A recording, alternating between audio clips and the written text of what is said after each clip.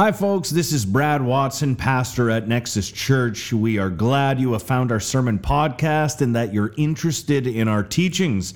If you've ever considered financially supporting our work at Nexus Church, you can do that at nexuschurch.ca/give. Thanks for listening, and thanks for your support.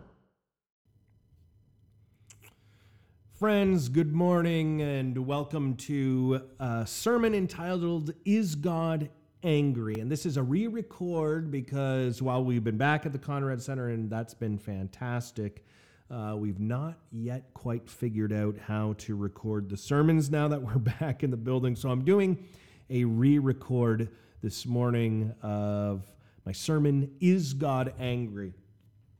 Anger isn't always easy to pick up on. I found, in my experience anyway, a few weeks ago, I came to a bit of a breaking point. I don't know if you've ever had this where there's just a certain room in your home that seems so, it's like a den of chaos and confusion. You just get to a point where you're like, something has to be done immediately. And one of our bathrooms, it just felt like just chaos was reigning there. And so I decided to spend one Saturday just completely gutting, cleaning, organizing, just bringing it up into a position that would be functional for everyone in the family. So that like 9 to 5 on this Saturday, clean, organizing, took some stuff to, Goodwill, some other stuff to the trash, just boom, getting everything in order. And at the end of the day, I have this beautiful bathroom ready to go. I call Kristen in. Kristen, you've got to see the work that I've done. I was so proud of myself. Bring her into the bathroom. She starts looking around, but then a little, just a glance of the eye told me that maybe I wasn't going to receive the joy that I was expecting. I was half expecting her to sort of jump into my arms and heap on me much praise, but there was a look to her eye that told me maybe that wasn't going to occur. And finally, she said, "What happened to my hair straightener?" I said, "Hair straightener? I don't even know what those look like. What are you talking about?" She told me what it looked like, and then it hit me. I had been cleaning out all these appliances in the bathroom, and I had come across this contraption. It looked like a fire hazard. The cord was all bent and broken. It just seemed to me, I didn't want to start a house fire, so it seemed to me that this needed to go. And so I had gotten rid of it, and she wasn't happy about that. And then she said, "And what about my makeup?" I said, "I don't even know what makeup looks like. What are you talking about?" She's like, "Pencil-looking things." I was like, "Oh, yeah, I remember those." I thought to myself, why are pencils in the bathroom? That makes no sense. You don't need a pencil in the bathroom. So I threw those out as well. And in that moment, I could tell there was anger stirring from Kristen.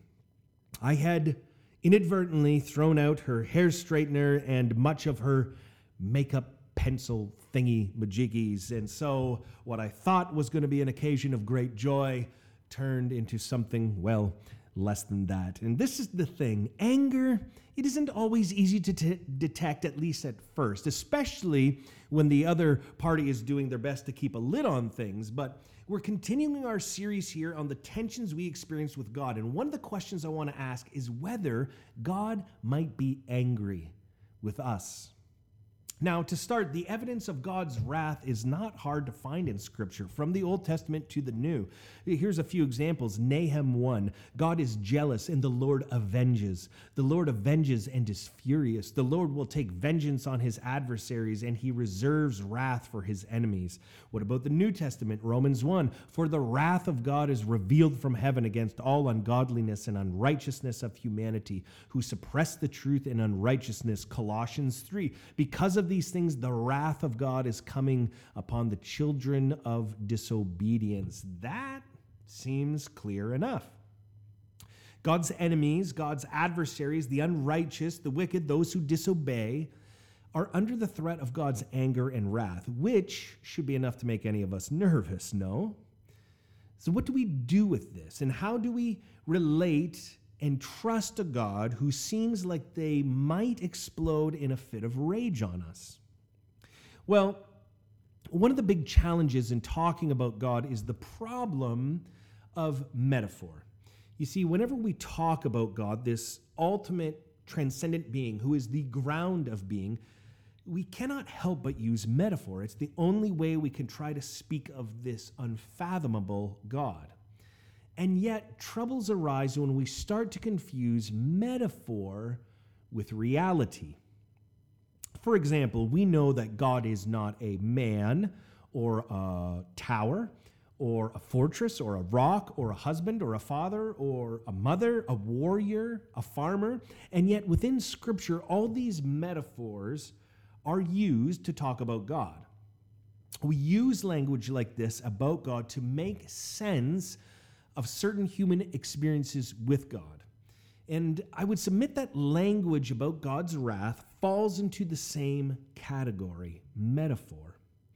It's a metaphor for a human experience. What do I mean by that? Well, I'd like to suggest that the wrath of God is a biblical metaphor to describe the very real consequences of going through life against the grain of love. I really like Brian's on, and he puts it this way: the wrath of God is divine consent to our self-destructive rebellion against God. The Bible is, of course, the story of redemptive history. It's not static. It's the story of humanity coming to know over time what our Creator God is like. And for some of our earliest faith ancestors, knowledge of God begins in part with fear, right? We learn this from the Abraham and Isaac story, and there's certainly a place for that. The beginning of wisdom, the Proverbs tell us, is the fear of the Lord. And yet, by the time we reach the end of Scripture, our faith ancestors have scaled the highest peak, you could say, about the knowledge of God, and they've discovered, it's been revealed to them, that God is not the fear, like it was to Isaac and Abraham, but love. 1 John 4, John says this: God is love.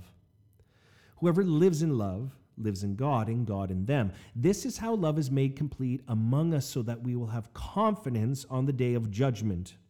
In this world we are like Jesus. There is no fear in love, but perfect love drives out fear, because fear has to do with punishment. The one who fears is not made perfect in love. What John has discovered and what has been revealed to him, that God is love. God is the center and ground of all being.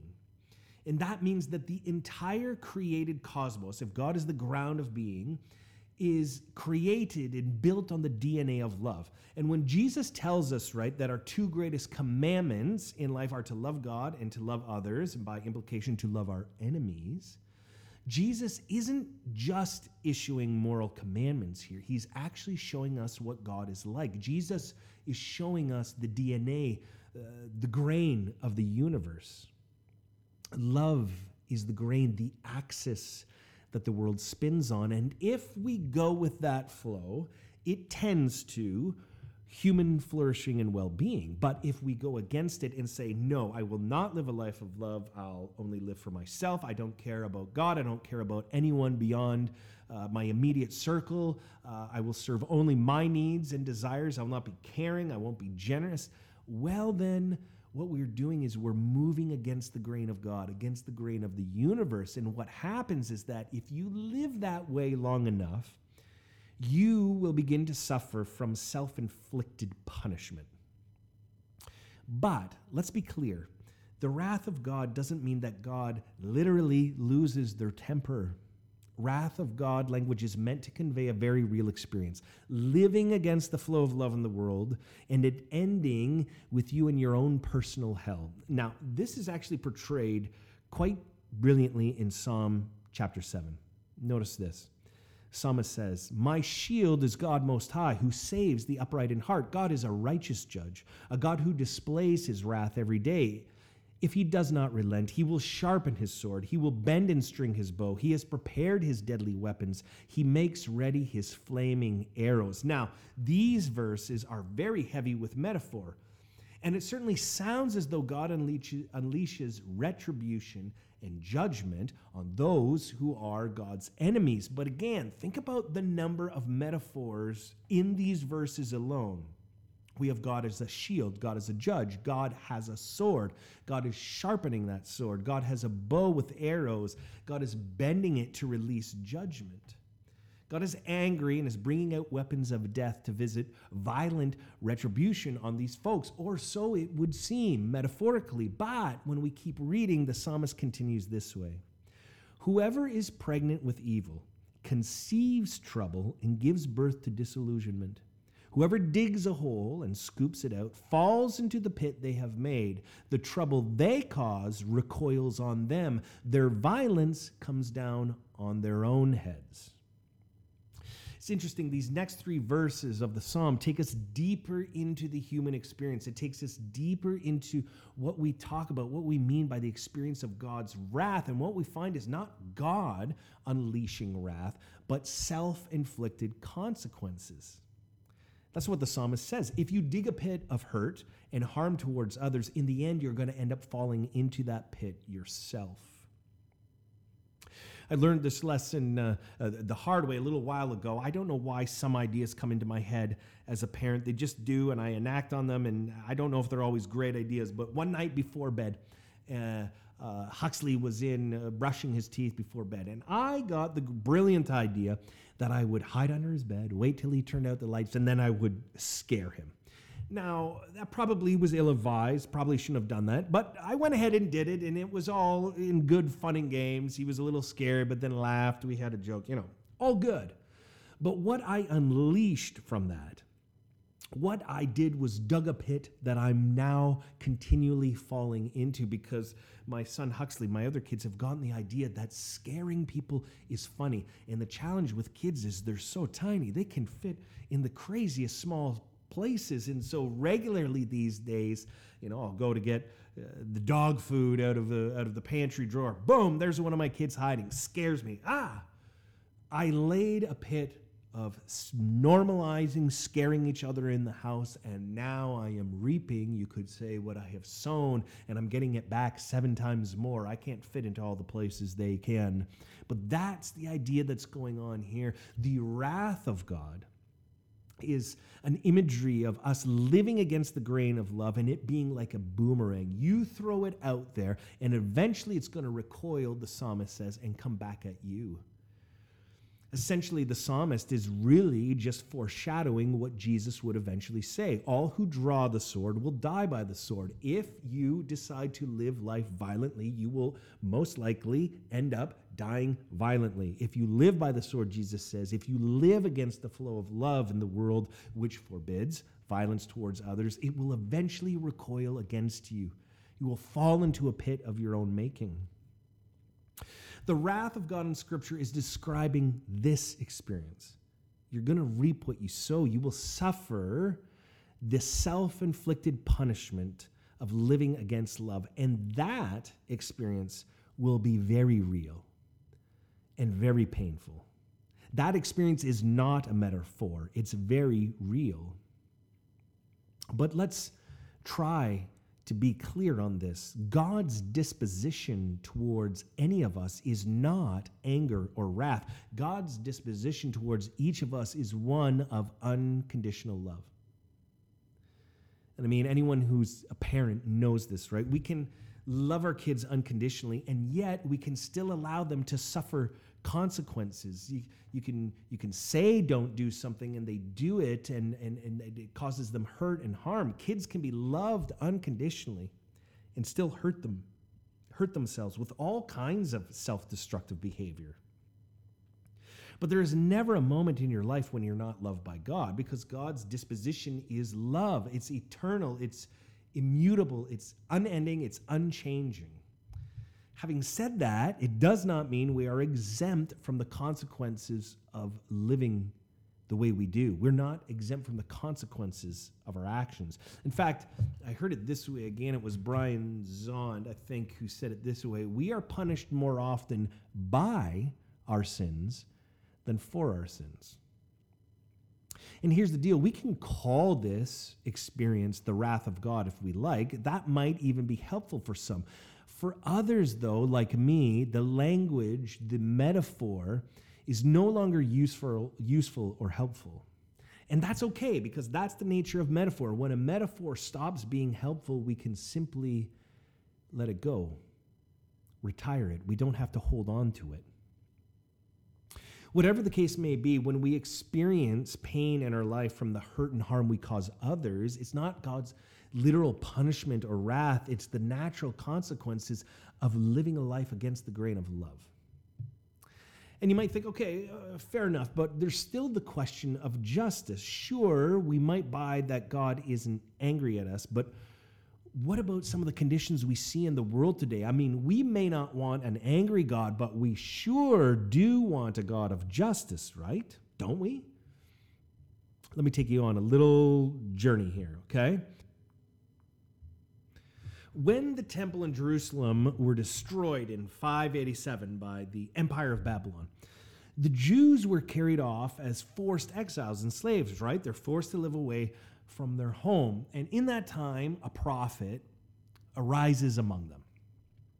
And in his visions and proclamations, he longed and dreamed of a king that would come directly from God. Not a king chosen by the people or by lineage, but a king who would be directly anointed by God. And during their exile, their suffering, Isaiah dreamed that this king would enact justice for the Hebrew people this way. It's written in Isaiah 61. The Spirit of the Sovereign Lord is on me, because the Lord has anointed me to proclaim good news to the poor. He has sent me to bind up the brokenhearted, proclaim freedom for the captives, and release from darkness for the prisoners, to proclaim the year of the Lord's favor and the day of vengeance of our God. Now, this is what justice looked like in the prophetic tradition. Good news for the poor, broken hearts are healed, freedom for captives and prisoners, a year of jubilee, that's good news, all debts are forgiven. And, but don't forget this part, and vengeance. Justice for the prophets has many attractive features about it, including the pouring out of God's wrath and anger on the perpetrators of hurt and harm by way of vengeance. That is the vision. That is still the vision. That has always been the vision from time immemorial. It goes all the way back to the very beginning of human nature. It's not hard to see this still being played out today. Your enemy attacks you, you attack back. But I want to show you something curious. Jesus arrives and starts preaching in the hometown synagogue, and he's handed the scroll, Isaiah 61. And Jesus says this, "The Spirit of the Lord is on me, because he has granted me to proclaim good news to the poor. He has sent me to proclaim freedom for the prisoners and recovery of sight for the blind, to set the oppressed free, and to proclaim the year of the Lord's favor."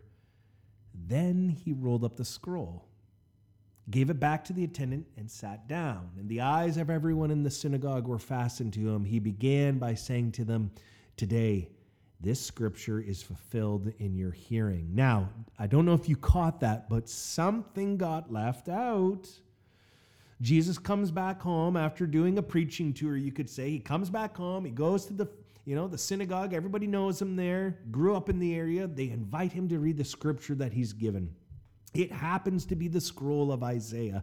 He finds Isaiah 61, starts reading it as it is on the page, and you can feel the excitement in the room. Yes, bring it. This is the good news we want. Maybe this Jesus guy is the one Isaiah dreamed of. Keep reading, Jesus. Good news for the poor, liberty for the captives, recovery of sight for the blind, a time of jubilee. Yes, keep going, Jesus. This is what we want. And right at the height of the moment, Jesus closes the book, full stop, without mentioning the vengeance part. It's kind of like, I try to think of it, what would it be like? It'd be like somebody singing Sweet Caroline, and then vroom, the sound system goes off. You don't get the bump, bump, bump part. Jesus leaves out the crescendo, the vengeance part. He edits out the part about enemies and oppressors and terrorists and apartheid states getting what they deserve. It's gone. Left out. And you might be wondering, whoa, wait a minute. Was that what Jesus was intending? I mean, Jesus regularly cites the first part of Scripture passage, intending his audience to call to mind the rest. This is what happens with Jesus on the cross. My God, why have you forsaken me? It's allusion to the whole psalm. So maybe what Jesus meant was for his hearers to assume the last part was part of the package as well. Granted, I suppose that is a possibility, but let's figure it out. Did Jesus intend to leave out the vengeance part or no? Well, I'll let you be the judge, because this is how the story continues. Truly, I tell you, he continued, no prophet is accepted in his hometown.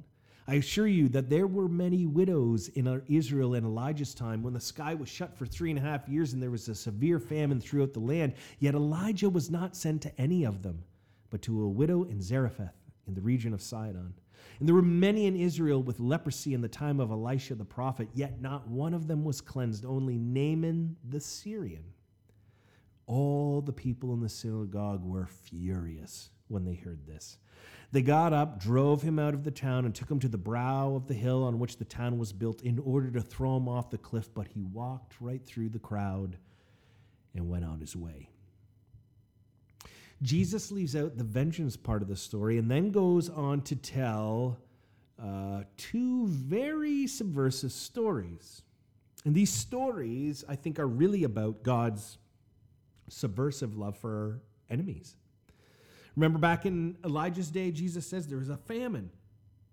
And all kind of widows were in need, in trouble. And who does God, the God of Israel, send his prophet to? Is it one of the Jewish widows? No, it's a Gentile woman. And as if to drive home the point, make it even more provocative, he tells a story from Elisha's time. There were a lot of lepers in Israel, lots of Jewish lepers in Israel in the days of Elijah, and God didn't heal any of them. Who did God heal through Elisha? He healed Naaman, the Syrian, the enemy of Israel. And Naaman was no ordinary citizen. He was the commander of their army. For some people today, let's get how radical this is. This would be like hearing that God had healed the commander of Hamas. For others, it would be like hearing that God healed the commander in the IDF, the Israeli Defense Forces. I mean, you can imagine how that would go over. That's what Jesus is saying to this audience, and that's what Jesus is still saying. It's as if Jesus is saying, listen, I know as humans you love that part about the day of vengeance, but I didn't read it. That isn't part of my plan. God's wrath and justice and judgment are not being rolled out in gunfire and bombs, because we all need to be reminded that God cares about other people than just our tribe, our side. I think, well, did Jesus' first audience get the point Jesus was making? Oh, I think they got the point all right, and they hated it. They're now the ones filled with fury and wrath, and they want to kill Jesus. We have wrath in this story, all right, but is it the wrath of God? No. And here's the thing. No matter how righteous and just we think our cause is, we cannot be sucked into thinking that human wrath is God's wrath. We must not be seduced into thinking that just because we're mad, that God must be mad as well. And when Jesus denied these people vengeance for their enemies, Jesus became the enemy. And when Jesus tries to take away their obsession with an enemy, he becomes the object of their wrath. Instead of learning from Jesus to love their enemies, they wanted to kill him. You know, it's amazing how angry we can get when someone tries to take away our enemy and our desire for revenge. People can become very angry when we are told vengeance on our enemies isn't right. And until we are captivated and compelled enough by the radical mercy of God, we're going to always, forever as a species, cling to finding enemies and a desire for vengeance. But Jesus announces, in his kingdom, in his government, that gets let go. And I love the imagery here. They get so angry, they try to kill him, but Jesus passes them by and makes his exit. There's something there. When we're holding on to anger and vengeance, it's as though Jesus passes right through us. It's as though Jesus has left the building. For some of us, we might have tension towards God because we're scared of God, scared God might be angry with us, scared of being the object of God's wrath. But God isn't angry with you. But know this, if you come to trust this God, Jesus and his path will begin to teach you how to hold your own righteous wrath. Come to know this God, not a God of fear, but a God of unconditional love. And in coming to know this God, we will begin to learn and be trained on what it means to love our enemies. Love our enemies, Jesus, that is hard. We need help. On the Jesus path, we meet the author of the trail, the creator of the trail, who promises to walk with us and sustain us. Brian Zond, at the conclusion of his book, Sinners in the Hand of a Loving God, he writes this: Jesus didn't come to bring vengeance. He came to close the book on vengeance.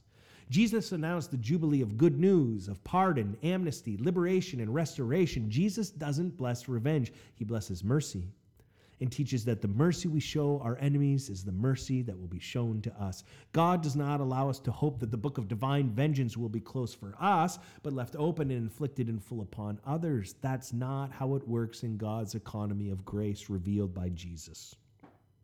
Does this mean there's no divine judgment? Of course not. Certainly there is divine judgment, but it's a judgment based on God's love and commitment to restoration. The restorative judgment of God gives no warrant to a schadenfreude yearning to see God inflict harm upon others. Jesus has closed the book on that kind of lust for vengeance. Amen.